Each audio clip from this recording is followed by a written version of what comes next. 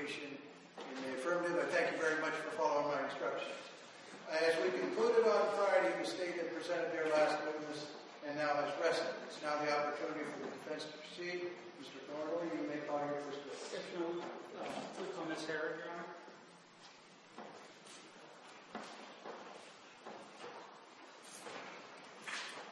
Ms. Herrick, raise your right hand. Do you solemnly swear the testimony you're about to give is the truth, the whole truth, nothing but the truth, so help you God?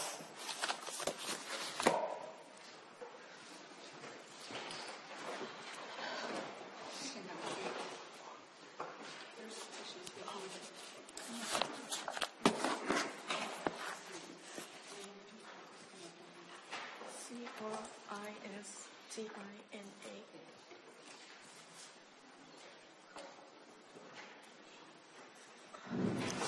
Can you please state your name for the record?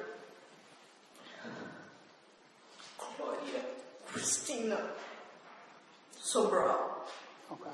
And have you gone by other names? Yes, I've been married. Sobral's my maiden name, and I was married before under the name Bolte, and then I married a second time in Ohio. My last name was Herrick, and then I married a third time in Brazil, and then I had another last name. I don't think it's important. But I never liked my first name. I always went by Chris. Okay. So you always went by Chris, not Claudia? No, not Claudia. And so you've gone by Sobral, Bolte, and Herrick. Yeah. Okay. Do you remember, was April 27, 2005 the first time you talked with Carl Herrick? I do. Okay. And you met him on Match.com? Yes. Okay. At that time, where were you living? In New York City. Okay. Where in New York City? In Queens. I had an apartment Okay. in Queens. And how long had you lived in New York City? About 20 years, 18 to 20 years. Okay. And you were living in an apartment or a condo at that time? I was living in a condo that I had just bought, I think in the year 2000, when I got a job with a CPA firm as an accountant. Okay. How much did you buy the condo for? I think I paid a little bit over 100,000. Okay. And it was I'm sorry, a little bit under 100,000. It's a longer time ago. I don't remember it. So. okay. And were you working in April 27th of 2005? Yes, I was doing well. I was working as an accountant in, I had left the CPA firm. Actually, at that time, I was working for a private company, Communications. They publish books. They do communication. And I think PR is called PR for writers. And you were working as an accountant. I was the controller working as an accountant for the company. And you at times have hesitated. English is not your first language. No, I have a little bit difficulty sometimes understanding and speaking the proper expressions. What is your first language? Portuguese. Okay. And where were you born? Rio de Janeiro, Brazil. And when did you come to the United States? I think it was 1987, 88, or 89. I don't remember exactly. I'll ask it this way. How old were you when you came to the United States? Oh, okay. I was 24. 24? Okay. 23, 24, yes. And had you already gotten a college degree at that point? I'm sorry? Had you already had an advanced degree when you came to the Yes, U.S.? I had my accounting degree, bachelor's degree, 4-year degree in accounting. Okay. I was a straight A student. Okay, and that was in Brazil? In Brazil. Okay, and that was in Portuguese? That was in Portuguese. Okay. And so when you came to New York City, did you continue your education? Yes, I went to University of Hofstra. Could you spell that, please? Hofstra, University of Hofstra in Long Island, New York. And I took more college accounting courses to supplement, to understand the terminology, accounting terminology in English better, to supplement my degree. Okay. But you did not get a second degree? No. I tried. They said it was not necessary. I already had a degree, so I just took the additional accounting courses. Okay. And you stated before you were married to Dr. Bolte? I married, to Dr. Bolte. He was a doctor in New York. Not before. He was still going through his medical residency. He was not finished yet when I met him. Okay. And how long were you married to him? 10 years. And you guys got divorced? Yeah, I filed for divorce because I was very abused by in my marriage. Just stop. So you filed for divorce? I filed for divorce. And the divorce was granted? It was granted. And how many years was that before you met Mr. Herrick? Well, I filed for divorce in 98, so I was single in 98, 99. And then I met Carl in 2005, so about 5 years. Okay. So let's jump back to April 2005. You met Carl on Match.com, right? Right. Okay. And initially you had some concerns about talking with him and having a relationship with him?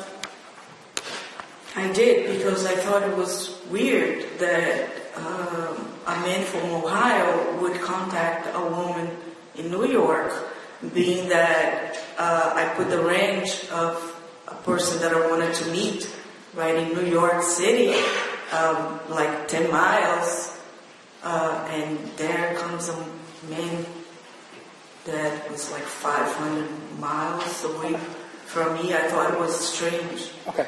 When you said, I questioned him about that. Okay. When you said you put a range on it, on Match.com you can enter how far away from you want to meet people. Yes. Okay.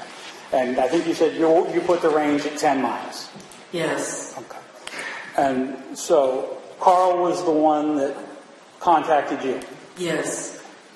And did you tell him about this concern that he lived 500 miles away? I said, yes, I told him, I said, why are you contacting a woman in New York, being that you're in Ohio? And he gave me a story, a weird story that didn't make any sense. Okay. Did he tell you he was in the Air Force Reserve? He did tell me that he was in the U.S. Air Force. Okay. And did he tell you that he could relocate to Stewart, New York?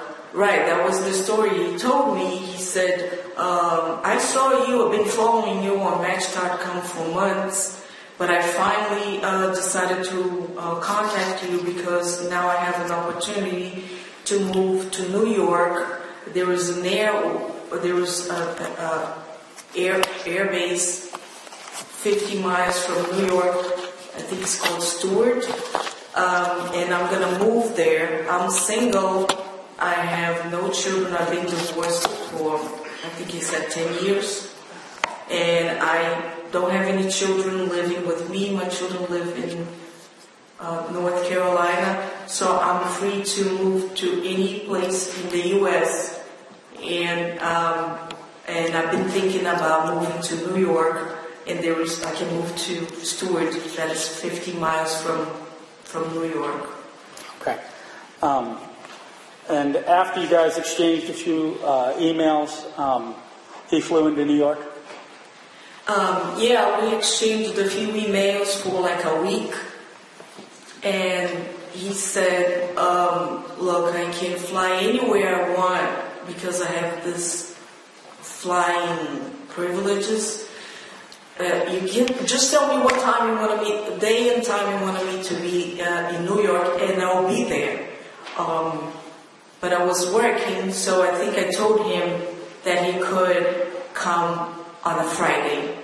He did show up on a Friday, just the way he said. Okay. And he said, you can give me last minute notice. I'll prove to you I can be there.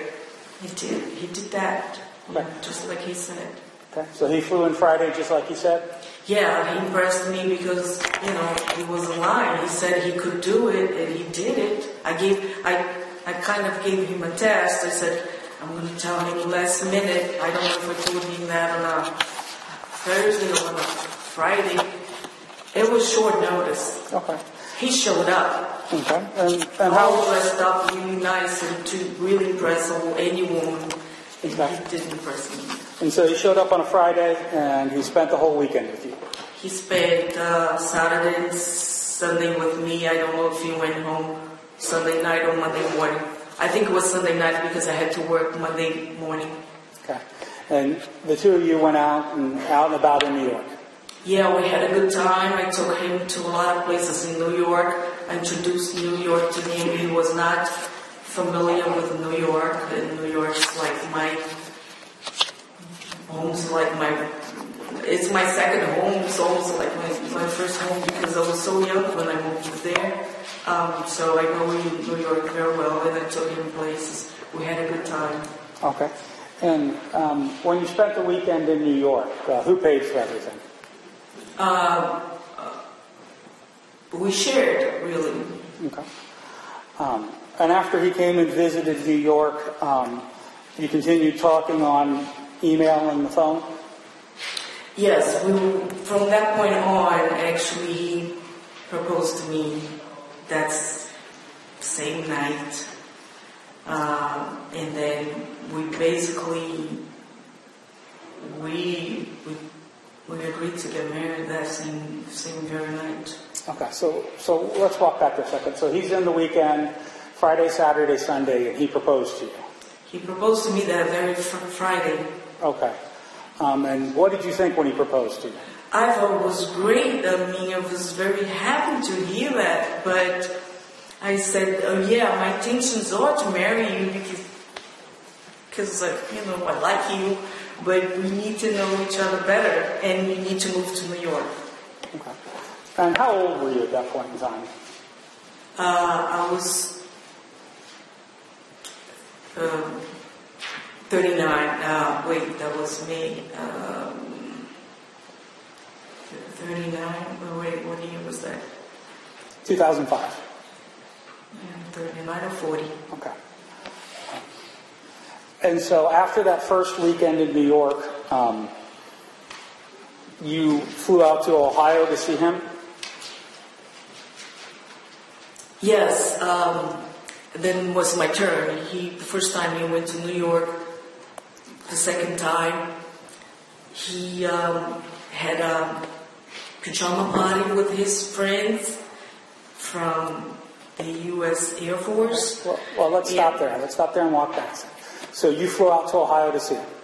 I flew, to this pajama party. He made me buy all kinds of outfits, pajama. Well, let's walk through here. So you flew out to Ohio to visit him at his house in Warren, Ohio? No, Newton Falls. Newton Falls. So you flew out to see him at the Newton Falls house, right? Yes. Okay. And you said he had a party with his friends. Where were his friends from?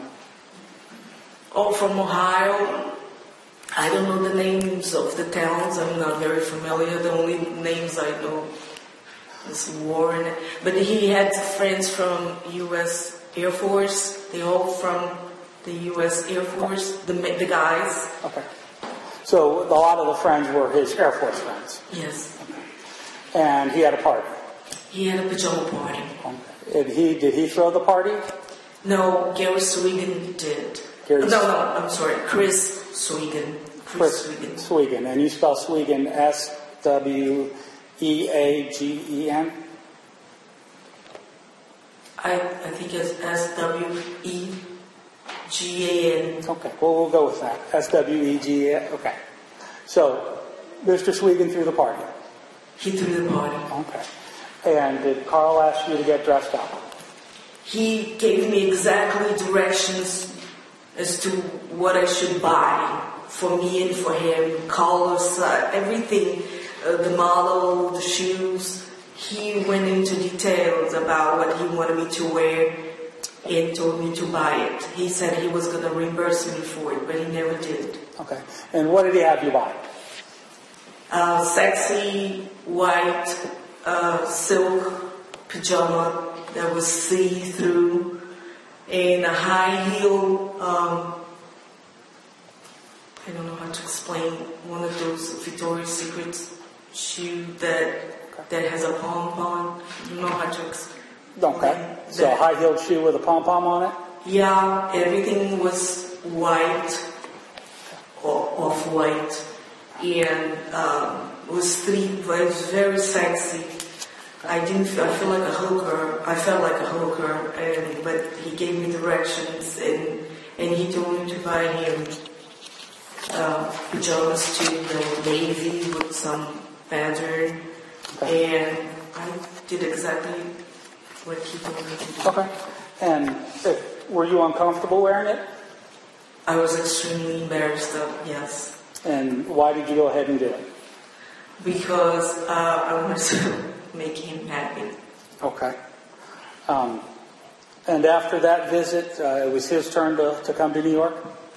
After that, he went to New York. I think it was just a week after that. Okay. And did anybody come to New York with him? Yes, his son, Brent, he was a 16-year-old. He's a tall boy. I think he's 6'4". He's autistic. And we had a good time. I took them around and showed them all the restaurants and museums. I took them to a lot of places.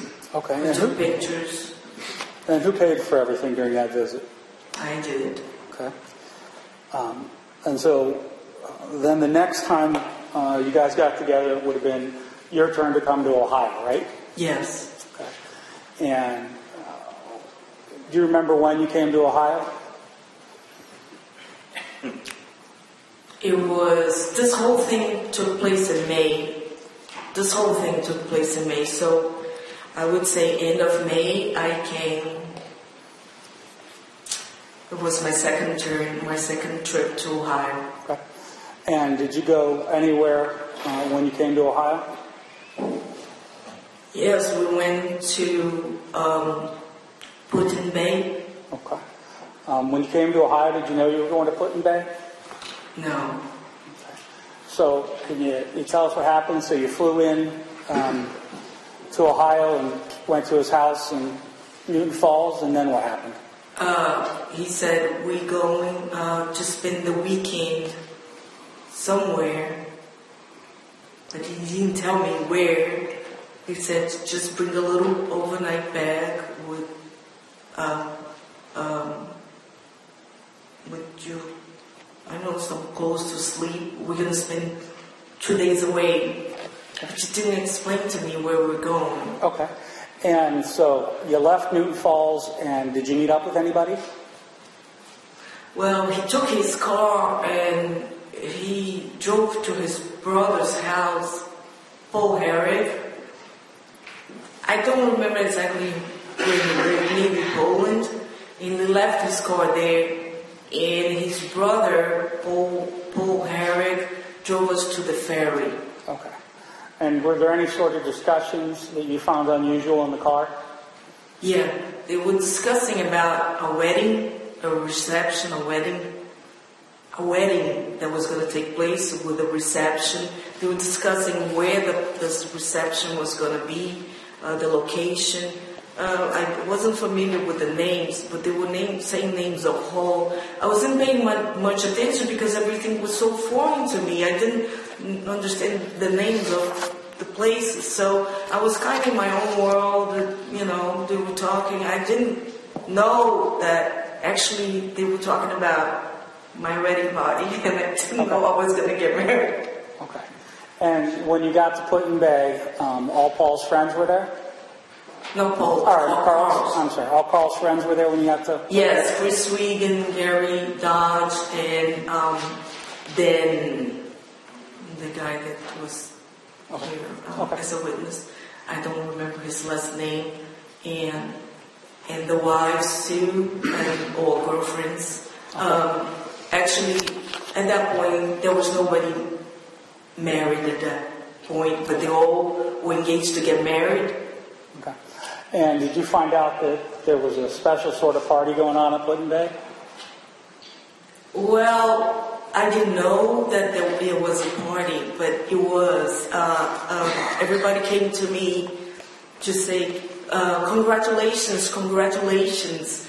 And I was embarrassed. I thought I was missing something on the English language. I said, what is that I am missing? Because I don't know what they are congratulating me for. And I was just, thank you, trying to giving it enough time for me to pick up and understand what they were congratulating me for.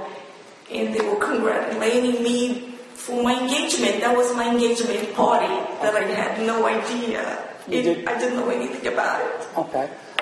Did he give you a ring at that time? No. After the Put-in Bay party and visit, you went back to New York. After the Put-in Bay, yes, I think I took a bus, Greyhound bus back to New York because everything was me and I was running short of money, so I took the bus because I couldn't afford the airplane ticket. Okay. But you went back to New York City. I went back to New York City, yes. And continued living your life. Yeah, we continued talking on the phone and making plans to get married in August. Okay. And at that time, were you working? Where were you working? I was working in that, I think it's called a PR company that promotes books as a controller, as an accountant. Okay. And had you told them about meeting Carl and getting married? No, I was very proud of him because he had sent me a lot of pictures in U.S. Army uniform and holding guns like this. He looked so good. I was proud of him, and I was showing my coworkers and my boss his pictures. They were very impressed with him. They said, "Where'd you find this guy? He's really good looking." And I said, "Yeah, I'm dating him." I didn't say anything about engagement or plans to get married because I thought it was too soon. I was embarrassed. Okay. And at this time, you said you guys were talking about getting married in August. Yes. And those plans changed. Why those plans changed? Because he felt that me being in New York and all those pictures that I had on Match.com, and I hadn't yet taken them down, he was afraid that somebody else was going to propose to me and he was going to lose me. So he said we better close those 500-mile gap because you may change your mind about marrying me. So he was anxious to get married, very anxious. Okay. And so did you guys move the wedding date up? Yeah, then all of a sudden he said, let's forget about this whole thing about marriage, wedding, reception. Let's just go to Las Vegas. Okay. And you guys went to Las Vegas? And then he said, we can have our wedding reception after we get married. Let's hurry up and get married before you meet somebody else. Okay. And so you guys ended up getting married on June 30th, 2005. Yeah, that was only 50 days after we met the first time, yes. Okay. June 30th, 2005. And that was the fifth time you'd actually met in person? Yes. Okay, so he'd been to New York twice, you'd been to Ohio twice, and you're getting married. Yeah. Okay. Who paid for everything when you were in Las Vegas? Me, I paid for everything. The hotel, the air ticket, the food. Who paid? My wedding dress, I don't remember, but I bought him some clothes. I just don't remember what I bought him. Okay. Who paid for the wedding rings? I did. Now, after you got married in Las Vegas, while you were still there, did you have some concerns? Yeah, while we were there, I didn't have a good feeling about the whole thing, so we talked and we decided not to get married. We both decided not to get married. Okay. And then something changed? We went to the airport and we tried to get another flight. It was going to cost the same amount of the ticket, $500 a piece, to reschedule it. So we said, you know what, we're here, let's have a good time, let's enjoy ourselves. So we stayed, and then the next day he said, you know what, let's do it, let's get married. And I kind of went along with, if he said, let's not get married, I would agree with him. He said, let's get married, I would agree with him. It's just whatever he said, I would agree with him. So when he changed his mind, he said, no, I want to do it. I said, okay, let's do it. So I was going along with everything he wanted. Okay. And after you got married, though, did you have some concerns? Yeah, right after I got married, I said, I made a big mistake. I wanted to annul this thing. And he felt the same way. Actually, I started, he agreed with me, and as soon as we landed in Ohio, that same day, I think it was 4th of July, that same day I said, Carl, I'm going to New York, I'm packing my stuff.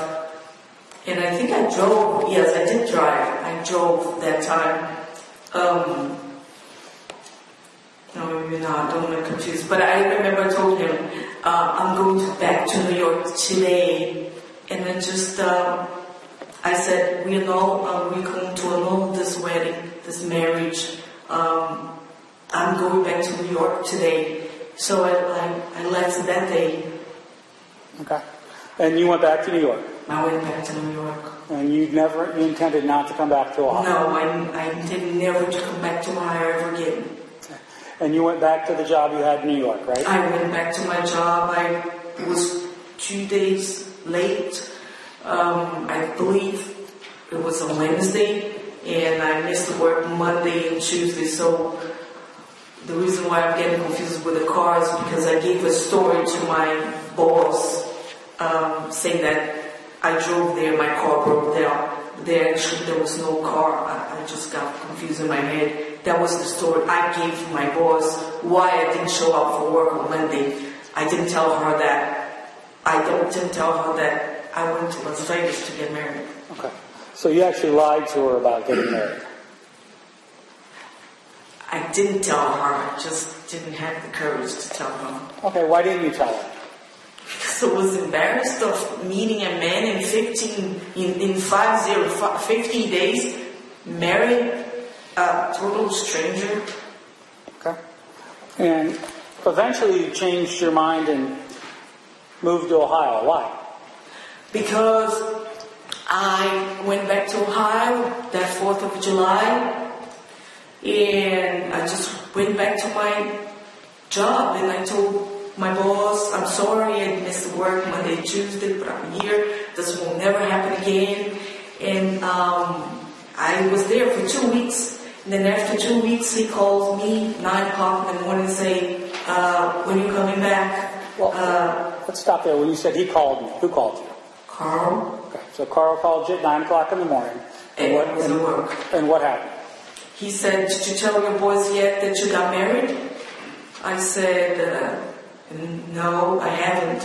He said, well, you have until noon to tell your boys that you married me, this man in Ohio. And I said, and then he said, if you don't, I'm going to tell her. I think before he said, I'm calling your boss now and telling her that you married this man in Ohio. I said, no, I want myself to tell her that what I did. I don't want her to hear from you. And he said, I'll give you until 12 noon for you to tell your boss. If you don't, I'm going to call her and tell her. And did you tell your boss? Yeah, I gathered my courage, my strength, and I walked into her office, and I told Haiti Krupp was her name. Haiti, Krupp, K-R-U-P-P. I went into her office and I told her everything. I said, I'm so sorry that I did this, that I lied about Mary. I was very embarrassed. And she said, you're fired. Okay. And so then did you decide to move to Ohio? I was expecting that she would not fire me. I expected that she would keep me and I would annul my marriage, but she fired me. And then it was so hard to get that job because I had been fired from my other job and my resume wasn't looking too good. Imagine being fired again. New York is competition is very hard, and if your resume is not very good, you don't stand a chance. So I knew that for me to get another job with that, that bad record, it was not going to be easy. So I saw I lived from paycheck to paycheck, so I knew that it was not going to be easy for me to find another job. And so I felt that I had no choice. I had to move to Ohio because I couldn't, it was not going to be easy to find another job. Well, you talked about... I'm sorry. Just wait a second. Let me ask you a question here, Chris. You talked a little bit about living paycheck to paycheck, right? Yes. Now, you did have a decent-sized sum of money saved up, correct? Yeah, but that money was not to use on a day-to-day basis. It was just, to keep that money. I was single. I had no family in here. That money, I never intended to touch it. Okay, and how much money was that? $40,000. Okay, $40,000? $40,000. Okay, and where did you keep that? In a safe deposit box. Okay, and so you decided to move to Ohio to try and make your marriage work. Well, because he gave me this ultimatum and I lost my job, I had no place to go but come here. At least I would have a roof over my head, and I thought I was going to have food. Okay. I thought I'm not going to have a lot of expenses, so I'm going to move there. And also he said something very nice that it compelled me to come. He said, you belong here with me, your husband, in Ohio. You belong by my side. Let's forget about everything that happened. Let's start fresh. We belong together. I thought those words were very sincere words. I believe those words. Okay. And you still had your condo in New York? Yes. Okay. And were you able to rent that out? I rented that out. Okay. And so when you moved out to Ohio, what did you find? Oh, I found Brent there. His 6'4", 16-year-old autistic son there, and I was confused about what he was doing there. And why were you confused about the fact Brent was living with him?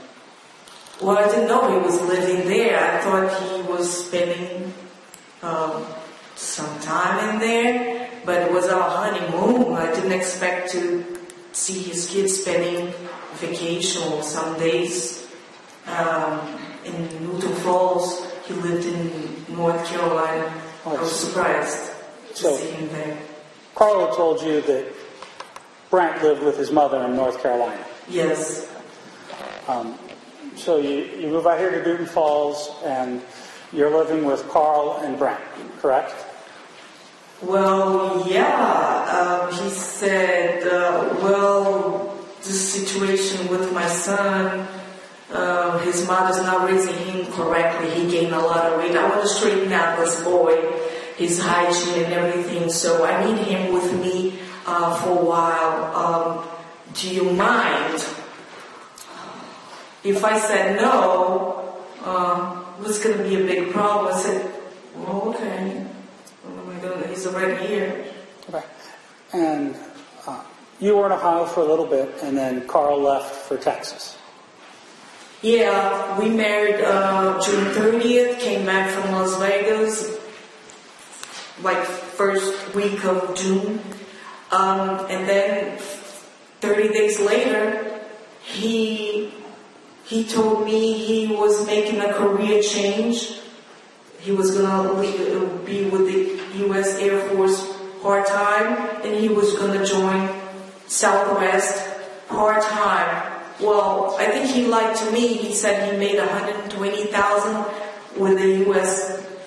Force, and he was going to take a pay cut, be part-time with the U.S. Air Force and part-time with Southwest. Together, his income was going to drop to the same thing I was making. I was making $62,000. He was going to make a little under what I was making, maybe $60,000. So. But it didn't matter to me because I had my own money. Okay, well, let's stop and work our way back. So you've moved out to be out with Ohio. Sorry, start that. You've moved to Ohio to be with Carl, right? Yes. And he left to go to Texas for training with Southwest Airlines. Yeah, only 30 days. He just announced to me, look, I'm going to make a career change here, and I need to be away for 3-4 months. You're going to be here along with Brent, because Brent cannot be by himself, but you were married, and he can stay with you. And I was, okay. Okay, so let's stop there. So he just says, you're going to live here with Brent, and he leaves for 3 or 4 months. Yeah, 30 days after we got married. Okay. And you'd only met Brent the one time in New York? Yes. And did he leave you any money or any funds to take care of yourself or to take care of Brent? No, I had expectation that he would pay for my food and Brent's food because I wasn't working. I had savings, but I had no intentions of spending that money. And he left us with no money to eat, not for me or Brent, nothing. So I had to feed ourselves, me and Brent. So I used the money, the savings that I had. I started using that savings for food, for clothes, for me, for Brent. Brent ate quite a bit. He was a big boy. He liked his snacks. And a lot of soda, a lot of, they don't call it soda in Ohio, they call it pop, a lot of pop. He ate quite a bit. Okay. And so after 3 or 4 months, Carl comes back from Texas. About 3 or 4 months he came back from Texas. Okay. And how was your marriage at that point? Not good, because Carl lived in the past, and he couldn't accept anything going wrong. He had high plans for Brent. Brent wasn't meeting his expectations as far as losing weight and hygiene and finding a girlfriend and getting his driver's license. Brent was only about the computer. He was very frustrated with this whole thing, and he was never happy about anything. So he wasn't happy with himself, and it was difficult. Well, let's stop there. Let's talk about your marriage to Carl. How was your marriage to Carl when you got back from being gone for 3 or 4 months? It was not good. It was not good because, there was a kid there that he felt responsible to straighten out that boy, and he wasn't succeeding. He was taking it hard. He was not well. Okay.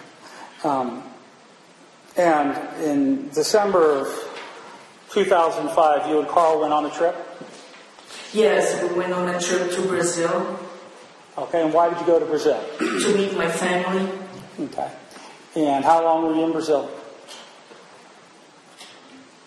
Maybe 2 weeks, 10 days, 2 weeks. And who paid for that trip? I paid for everything. I paid for the ticket, the food, the hotel, everything. We bought clothes down there. I paid for everything. Okay. And in December of 2005, you found an accounting job in Ohio, right? Yes, I did. Okay. And what did you use the paycheck from that job for? Oh, I paid every expense in the house, food, everything. If you need paint for the house. He was always remodeling. He had an obsession with remodeling, painting walls all the time, taking walls down. He was always rebuilding the house. So I paid for everything except for the mortgage and the electric. Everything else was on me. Everything was on me. He was always sending me to store. Go to Home Depot, go to Lowe's, buy this, buy that. He would give me a list. Go to the supermarket. I want this, and that. He would tell me exactly what he wanted, but he never gave me money for those things. I just had to go and bring those things home, and I used my money. Okay. Bobby, I'm going to show you what's marked as Exhibit I-1.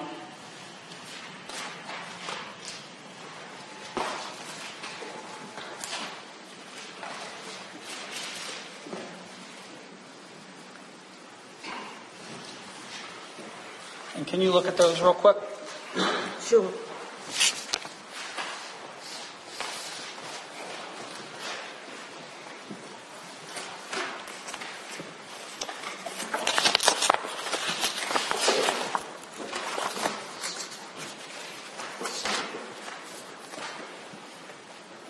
Yes. Do you know what those are?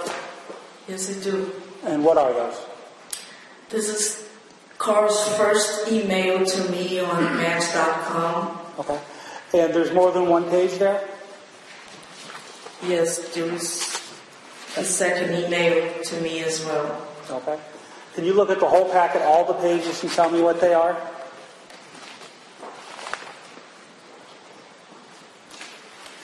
There is third page is his third email to me from Match.com. And fourth page is, now we're corresponding directly from our personal emails. I was on AOL, he was on Hotmail. We are no longer corresponding through Match.com, and this is May 3rd. That's Well, without saying what's in the emails, is that the packet the correspondence between you and him on Match.com? yes, those are emails that we exchanged since the day we met on May 27th until, let's see here, May 23rd. No, sorry. We met in April 27th, and here there are emails through May 23rd, May 25th,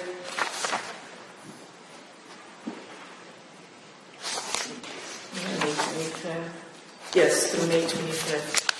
So about 30 days of emails. Okay. And there are some handwritten notes on those? Yes, Whose notes are those? mine. And you've reviewed this Exhibit L1 before? Yes. Or I-1, sorry. I-1? Okay. Is this a true and accurate record of the emails that you and he sent back and forth? Yes, it is. Now, jumping back to where I was. In the middle of 2006, you switched jobs in Ohio? This is either June, July, or August of 2006. Okay. And why'd you switch jobs? He got me a new job in a CPA firm through his friend David, who had a CPA firm. So he got me a better job, money-wise. Okay. And how much did you make at that new job? I was making $62,000 a year. It was over $5,000 a month. Okay. And when you moved to Ohio, you opened up an account with Skybank? I did. Okay. That account was only in your name? Only my name, and actually I used my Bolton last name. I didn't switch to his name because I thought the marriage was not going to work, so I didn't bother using his last name. Okay. And your New York driver's license said Bolte on it.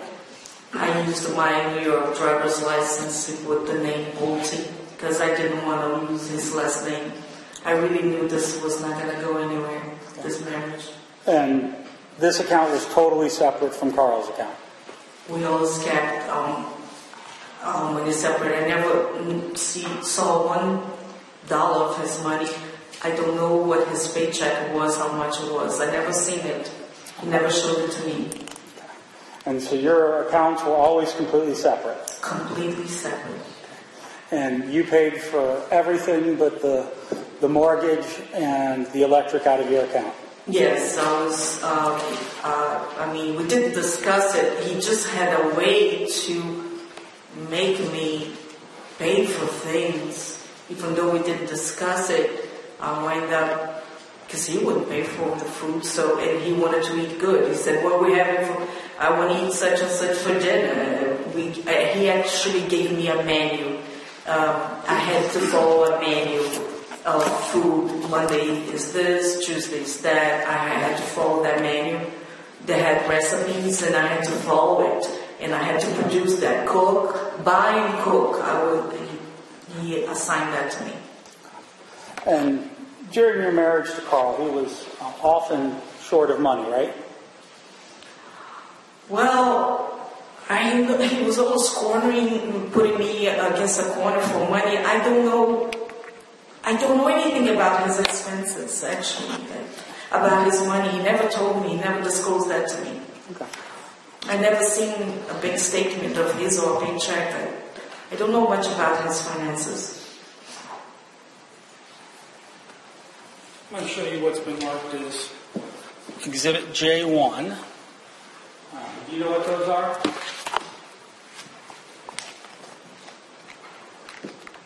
Yeah, that's my bank account. My bank account only under my name, Claudia Bolte. I didn't want to use his name. And that's your Skybank account? That's my Skybank, but I have another bank account, Citibank account, and I don't know why it's not in the records. Okay. I paid a lot of stuff. My credit card was out of the Citibank account. Okay. But those records are your Skybank account records, My correct? Skybank account. And do you know when those records start? What the first month of those records are? Well, I noticed that this started 6 months after I opened the account. I opened the account in July of 2005, but this starts in January of 2006, so it's missing 6 months in a year. Okay. Is it January 2006 or March 2006? This is one. Okay. So it starts... January of 2006. Okay. And when do they end?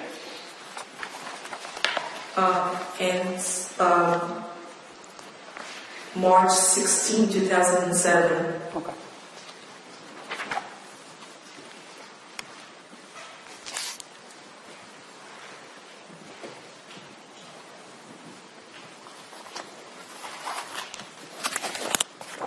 And from January of 06 to January of 07, you loaned Carl $7,075 out of that account? Out of that account, yes. And you kept a record of how much he repaid you, right? I did. Okay. And at the time of his death, he still owed you $636? Yes, another purchase that I bought some trees for the house and plant, and he said he was going to pay me. So that's another $1,000 that he didn't pay me. Okay. But the $7,075 you talked about, that was cash that you just loaned to him when he asked you, right? Yes, you can trace that through the Skybank account. Okay. And then you asked and he repaid you all the $636. Yes. And you talked about some trees. You had paid for some trees for the house, and he said he would repay you, right? Yes. And he hadn't. No, I did not. Are you aware if Carl got a $2,000 credit card advance in December of 2006? Yes, he mentioned that to me. And at this time, he was working for Southwest Airlines and for the Air Force Reserves. Yes, he was. And what was his schedule when he worked for Southwest Airlines? Every 4 days went like that. 2.5 days flying and 1.5 day at home. He was burned out. He was exhausted. He that kind of lifestyle was.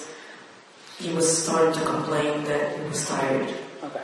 So he spent 2.5 days away from home and then a day and a half at home. Yes. And then did he also have to work for the Air Force Reserve? Yes, he did. And how often did he work for them?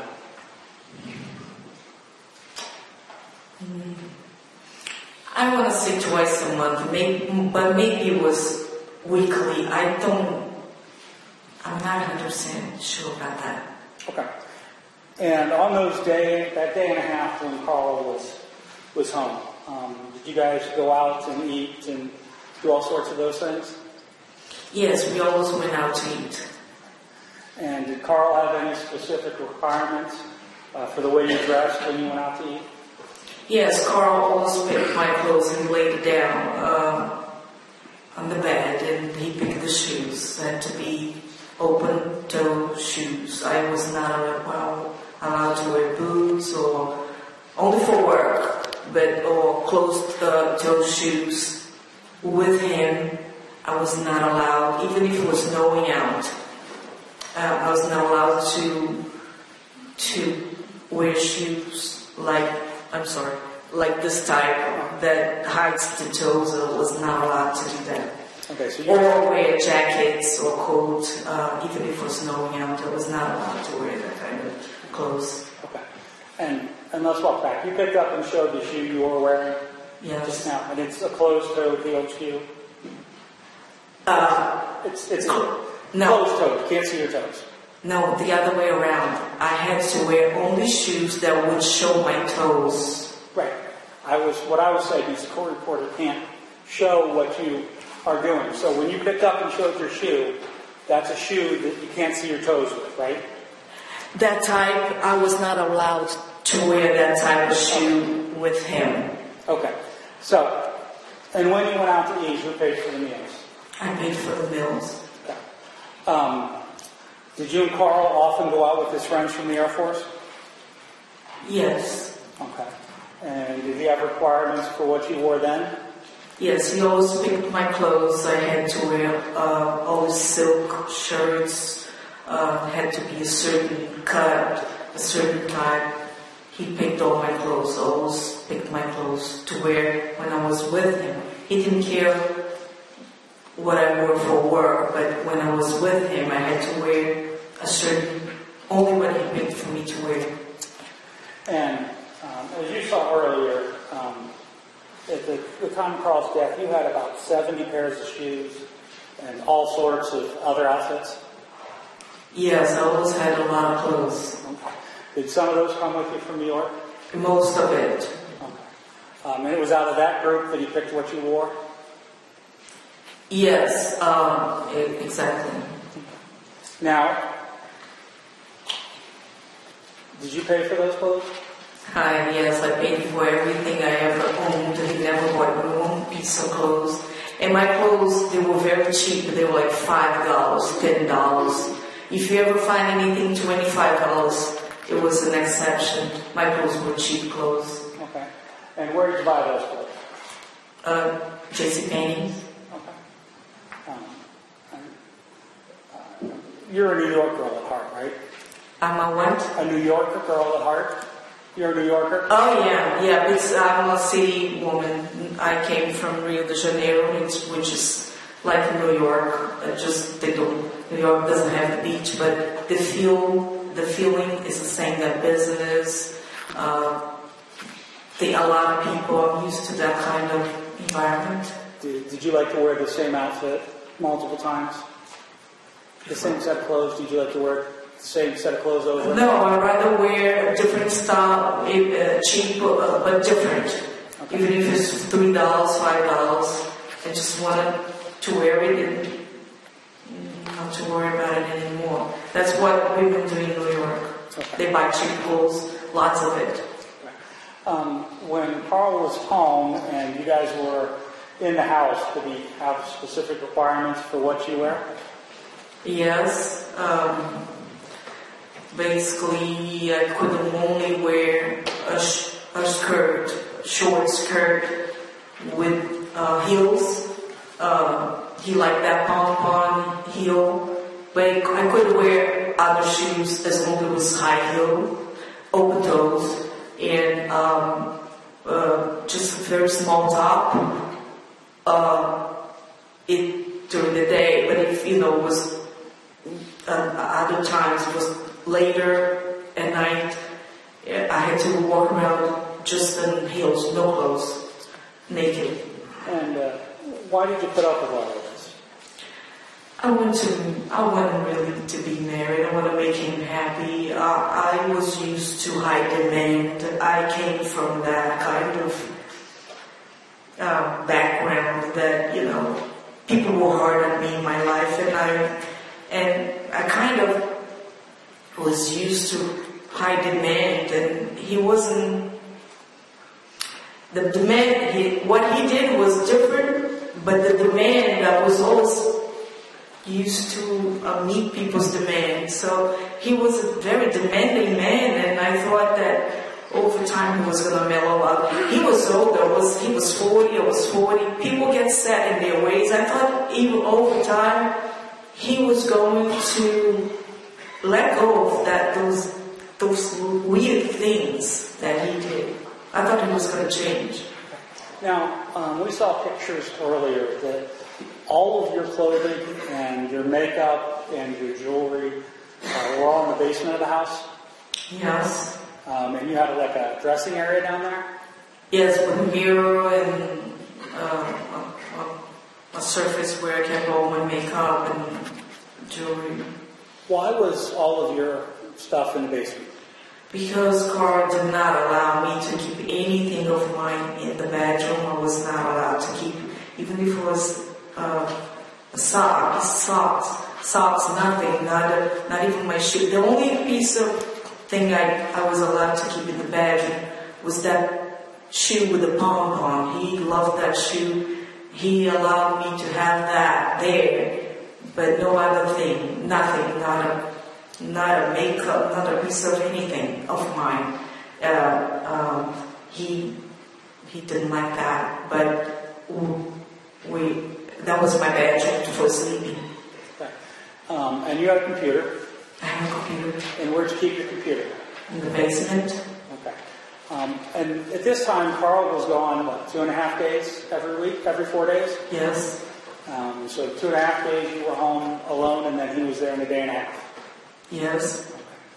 Did you get to pick out any furniture for the house, any furniture for the family room or anything? No, the house only belongs to him. He was the only one allowed to pick colors for the walls or furniture. I was only allowed to clean and cook, but the house was his. I wasn't allowed to pick anything for the house. Now, there was a foosball table? There was a foosball table in the main living room. Okay. Did you like that? No, I thought it was weird. I wanted to have furniture in there. Okay.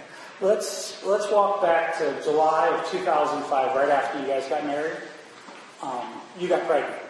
I got pregnant. Okay, was that a surprise? It was a surprise because I was married 10 years before and I never got pregnant. And I thought that I was already 40. I thought that it was too late for me to get pregnant. I was not going to. My first husband had problems, and I guess that's why I didn't get pregnant. Okay. But still.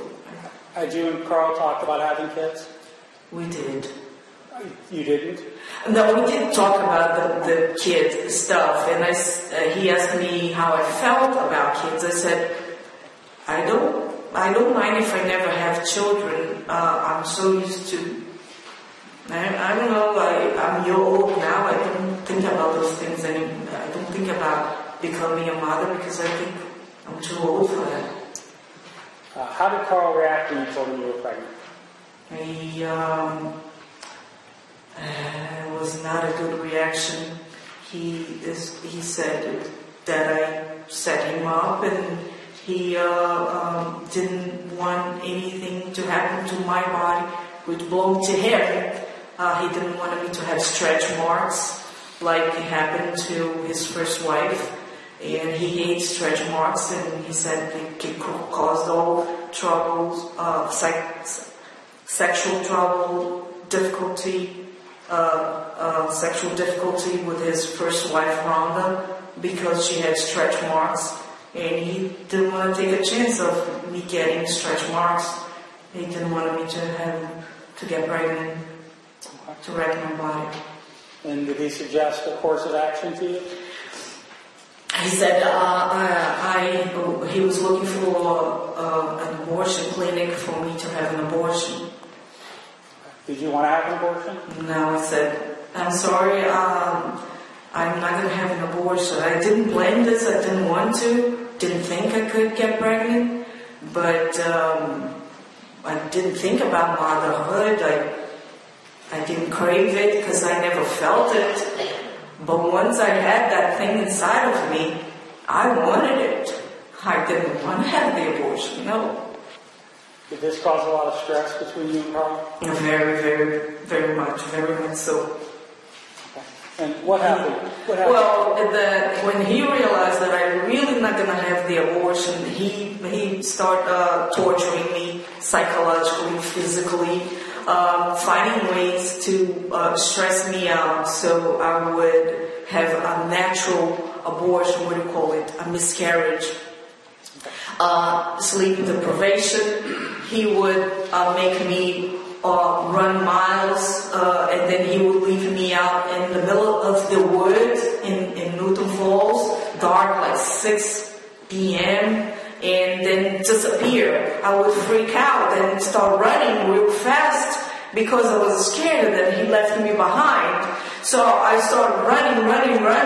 I was pregnant, and then I guess that it wasn't good. It was early pregnancy. He would do that kind of, and he wanted me to get in real good shape. He made me do work out with weights, and he was like a personal trainer while I was pregnant. I guess all of this made me have the miscarriage. Okay, so you had a miscarriage? I did have a miscarriage, yes, in the middle of the night, and I woke him up and said, Carl, I'm feeling a lot of pain. I haven't seen the blood. I'm having a lot of pain here, like I'm having my period. And then I sat in the bed, and then I looked down, and there was blood. I said, there's blood here, there was blood. I didn't think of it. I didn't have experience with it. There's blood. It was the middle of the night. He said, okay, we'll go to the doctor in the morning. And we went to the doctor in the morning. Okay. And you had a miscarriage? I had a miscarriage, yes. And what happened after the miscarriage?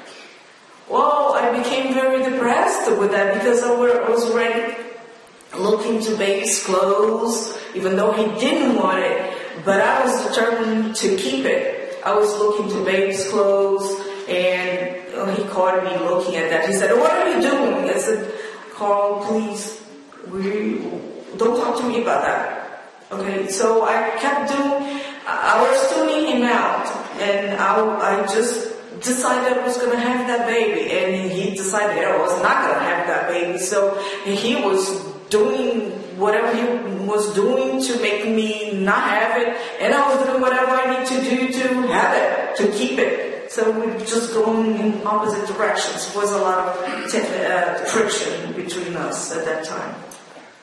And then in February of 2006, you got pregnant a second time? I did. Was that also a surprise? It was. How did Carl react when you told him about this? Oh man, he said, we already discussed that. You keep setting me up. You're going to have an abortion. I said, Carl, we already discussed that. Don't even bring it don't bring it up to me. We're not discussing pregnancy in this house. We're not discussing it. Okay.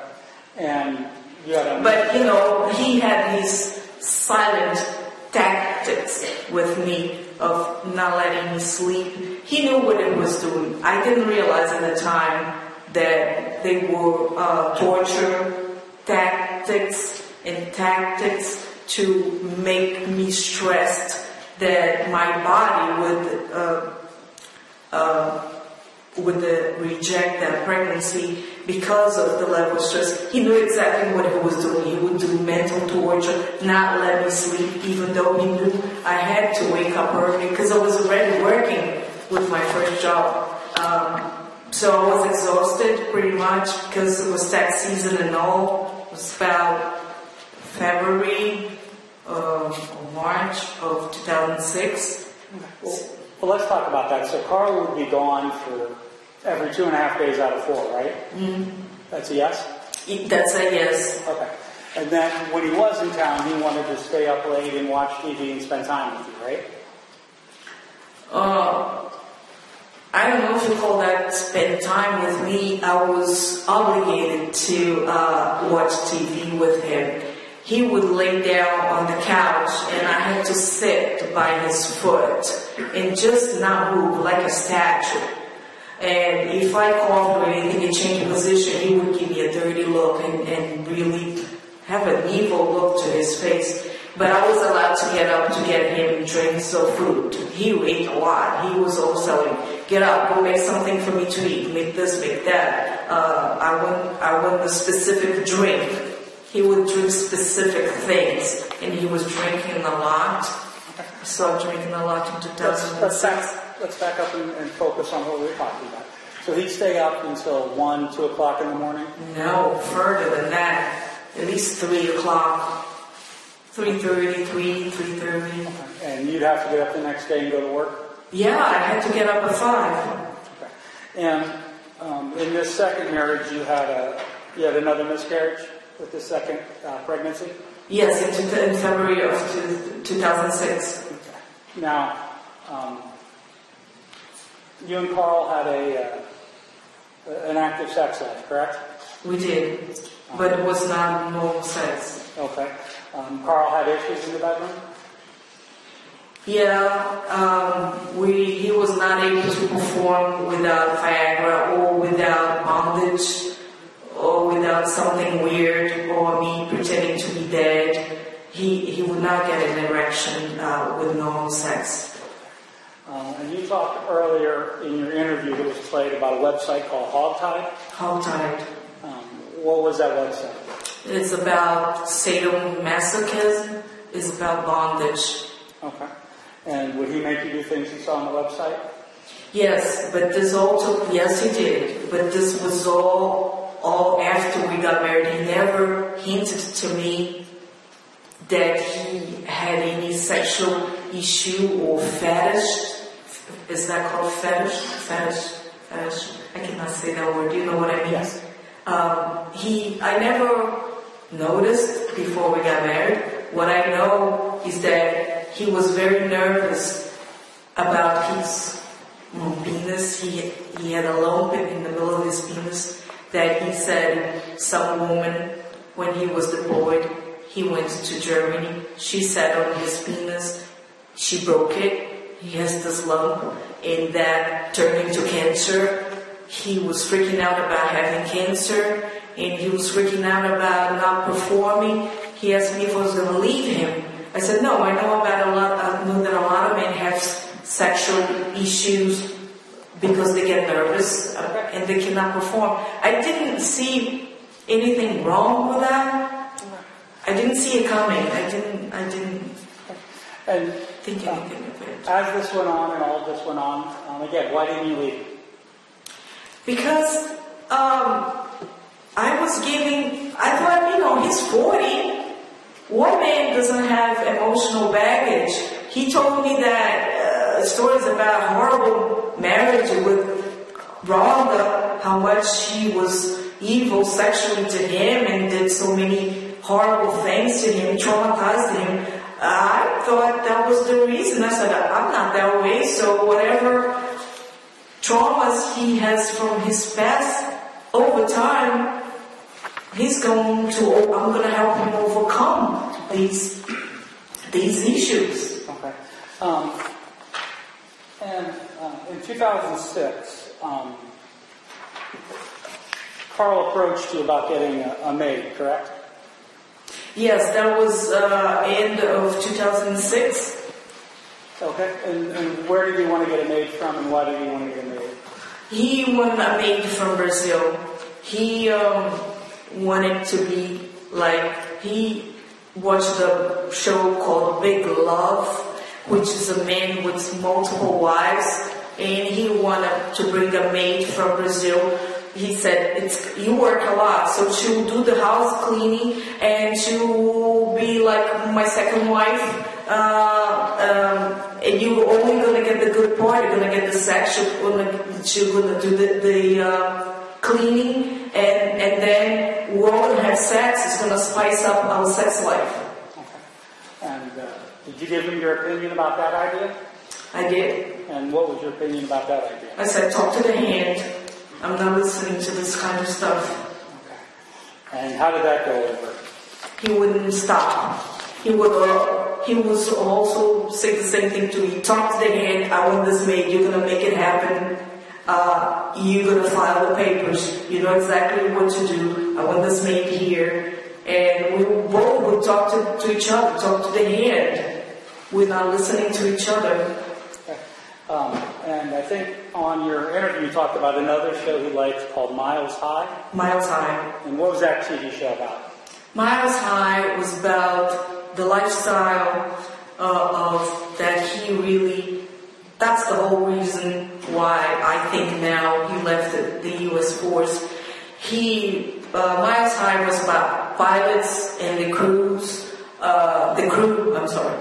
pilots and the crew, men having sex with men and women, women have sex with men and women, they all having swapping. It was, what is that called? RG? O-R-G-Y? Like swinging, it's like big. And so that's what the show was about?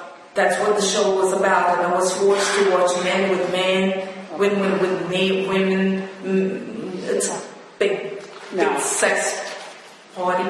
Now, did Carl talk to you about engaging in this sort of conduct? Yes, he was pushing me to towards his pilot.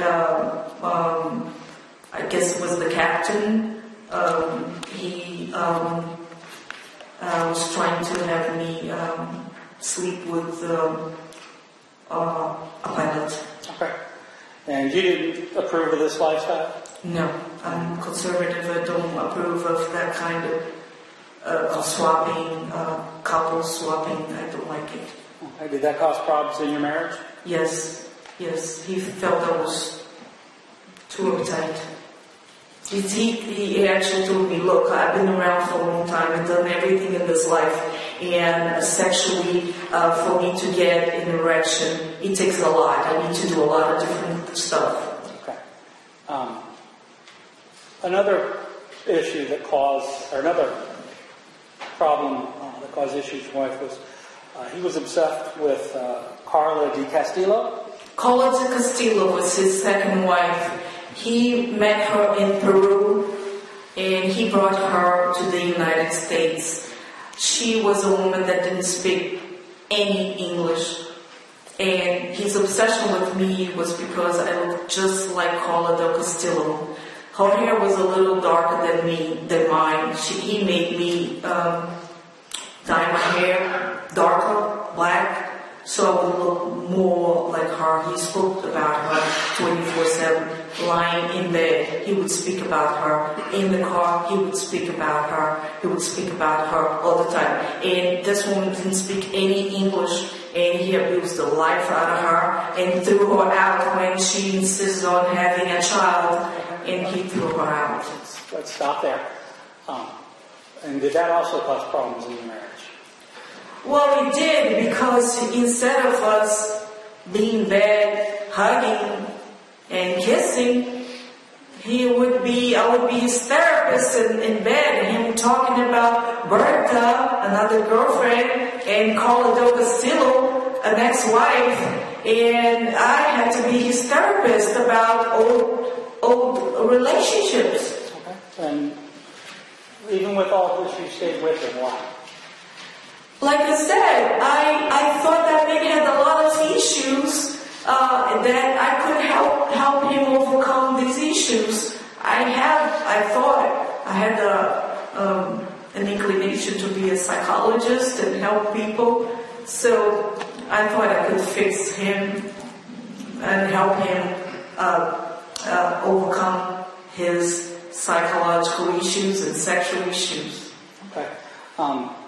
After your second miscarriage in 2006, you noticed some changes in your mental health?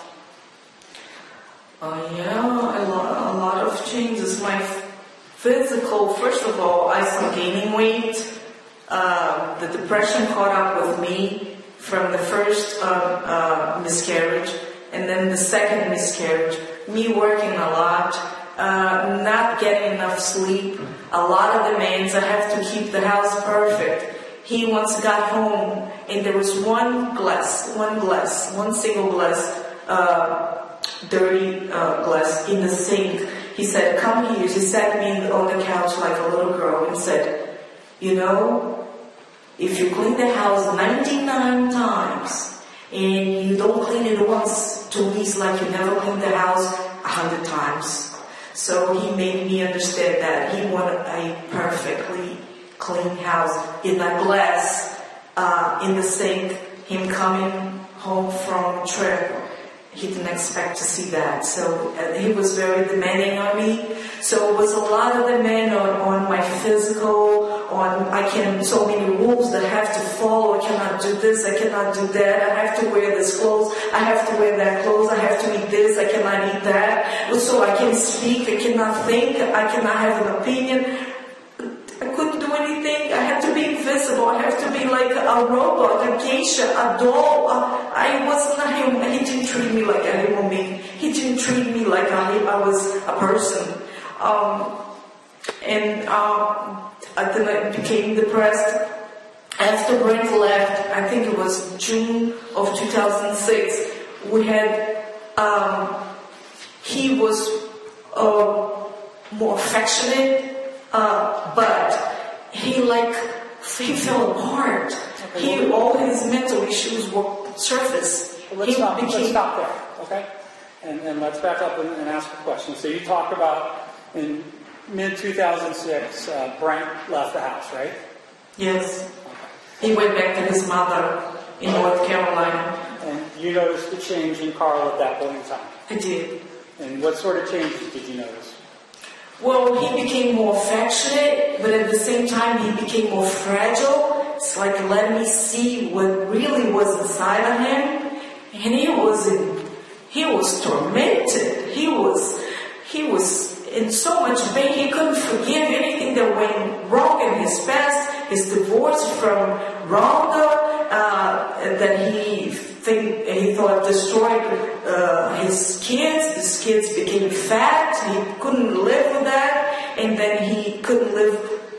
He had aspirations of becoming a politician. And he thought a divorced man has less chance of becoming a politician because a politician has to have the perfect house, the perfect yard, the perfect kids, the perfect wife, and there's nothing else perfect. And he was falling apart.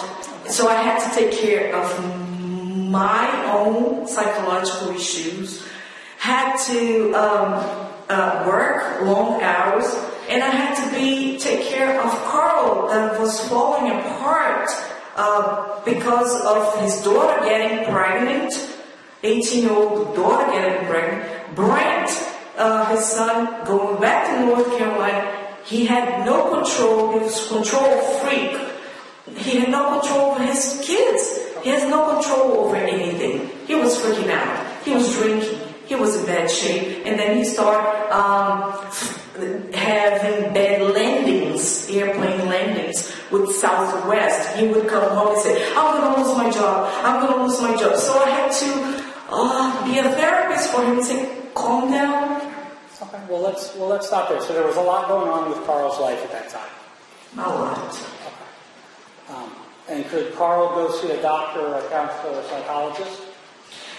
No, he did not, because he felt if I put on record that I'm seeing a therapist or psychiatrist or taking Exactly what she thinks Carl was thinking. We've heard an hour and a half Don't of argue it. Just go to another question. So the issues with Carl made your depression worse, right? It made my depression worse. Okay. And in late 2006, you attempted suicide for the first time? What thing? Late 2006, early 2007, you tried suicide for the first time? Yes, Okay. And how did you try to commit suicide? with a gun. Okay. And that was a gun that was in the house? Yes, Carl's gun. Okay. And Carl kept a number of guns in the house? Many guns. And early in your marriage, you'd expressed to Carl that you had concerns about living in the country and your safety? Yes, because being from, coming from a big city, you always worry about people breaking into your house. And he said, I don't have keys to the house. I said, how could you not have keys to the house? Lock the doors. He said, no, in this house we don't lock doors. So that freaked me out. Okay. Well, going back to that, at that point in time, did he take you out and teach you how to shoot a gun? Yes. And was there a pistol in the house that you knew about? Yes. And was that the gun you tried to commit suicide with? Yes. When you tried to commit suicide, what stopped you? I didn't have the courage to do it. So you put I was afraid of not dying, just getting wounded and not dying. So I didn't have the courage. And then we move forward to February 7th of 2007. You remember that day? Oh, say it again. What time? February 7th of 2007? Oh, yes. And on that day, you took all the sleeping medication you had? Yeah, the sleeping pills, about almost 30. And you were at your house, right? In Newton Falls, yes. And you told Carl that you did this. I told Carl, look, Carl, I did this. I just want you to know that I took those pills. And I probably will die, but I don't want to die in this house because I don't want you to be responsible for my death. So I'm just going to get in my car and drive away, and I'll die somewhere else. It's not going to be your fault. And before I told him that, I went and hid his car keys so he could not just follow me in my car. I just ran. I said those words to him, and I ran in my car. I took the car, started driving, and I lost conscience. Real quick, I think less than 10 minutes or 10 minutes maximum, I lost conscience. So I don't know what happened. Where I drove to, I don't remember the driving because I lost conscience. Okay. But you ended up in an accident? I went up in an accident, yes. Okay. I fell with the car into a ditch. Okay. And after the accident, you ended up in the hospital?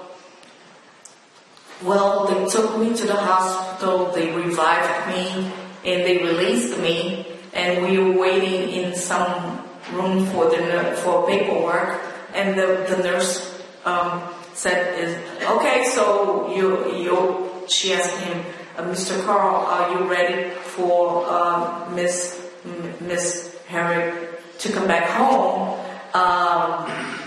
And he hesitated, and she wanted to know why he hesitated. It's because I had just told him before the nurse entered the room about trying to commit suicide with his gun. So he told the nurse about this first suicide, and the nurse said, well, now it's 2 suicides. I'm going to tell that to the psychiatrist. And then she did, and they helped me and put me in the mental hospital for a few days. So the first hospital you were taken to was the emergency room? Yes. Okay. And they gave you something to counteract the sleeping pills and got you all recovered after the accident? I was unconscious for, I think, more than 24 hours. I don't know what they did to me. Okay. And then the second facility we're talking about is they then committed you to a psychiatric ward because you were a danger to yourself. Yeah. And I begged him not to do that. I said, you're going to make me lose my job. My job is all I have. You know, I'm a workaholic. And you know, this is my life. Working is my life. You take away my life, my work, my job. You take away everything from me. Okay. And so on February 7th, you were admitted to St. Joseph's Health Center? Yes. Okay. And can you look at what's been marked as Exhibit K1?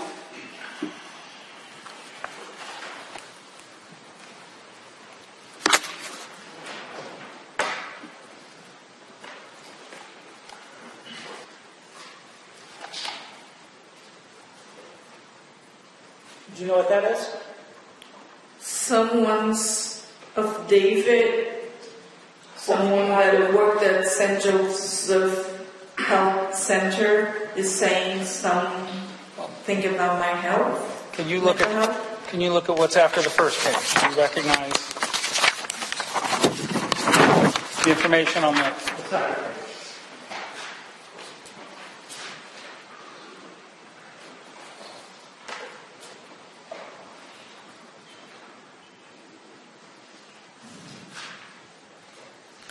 Same patient, Claude and Herrick, where I was employed, you, Chick and Dave.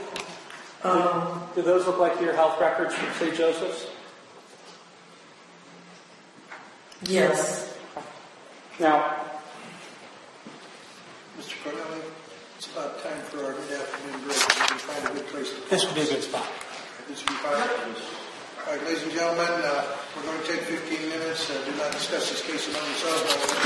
Without formal expression of opinion, report down the petitioner witnesses who take it.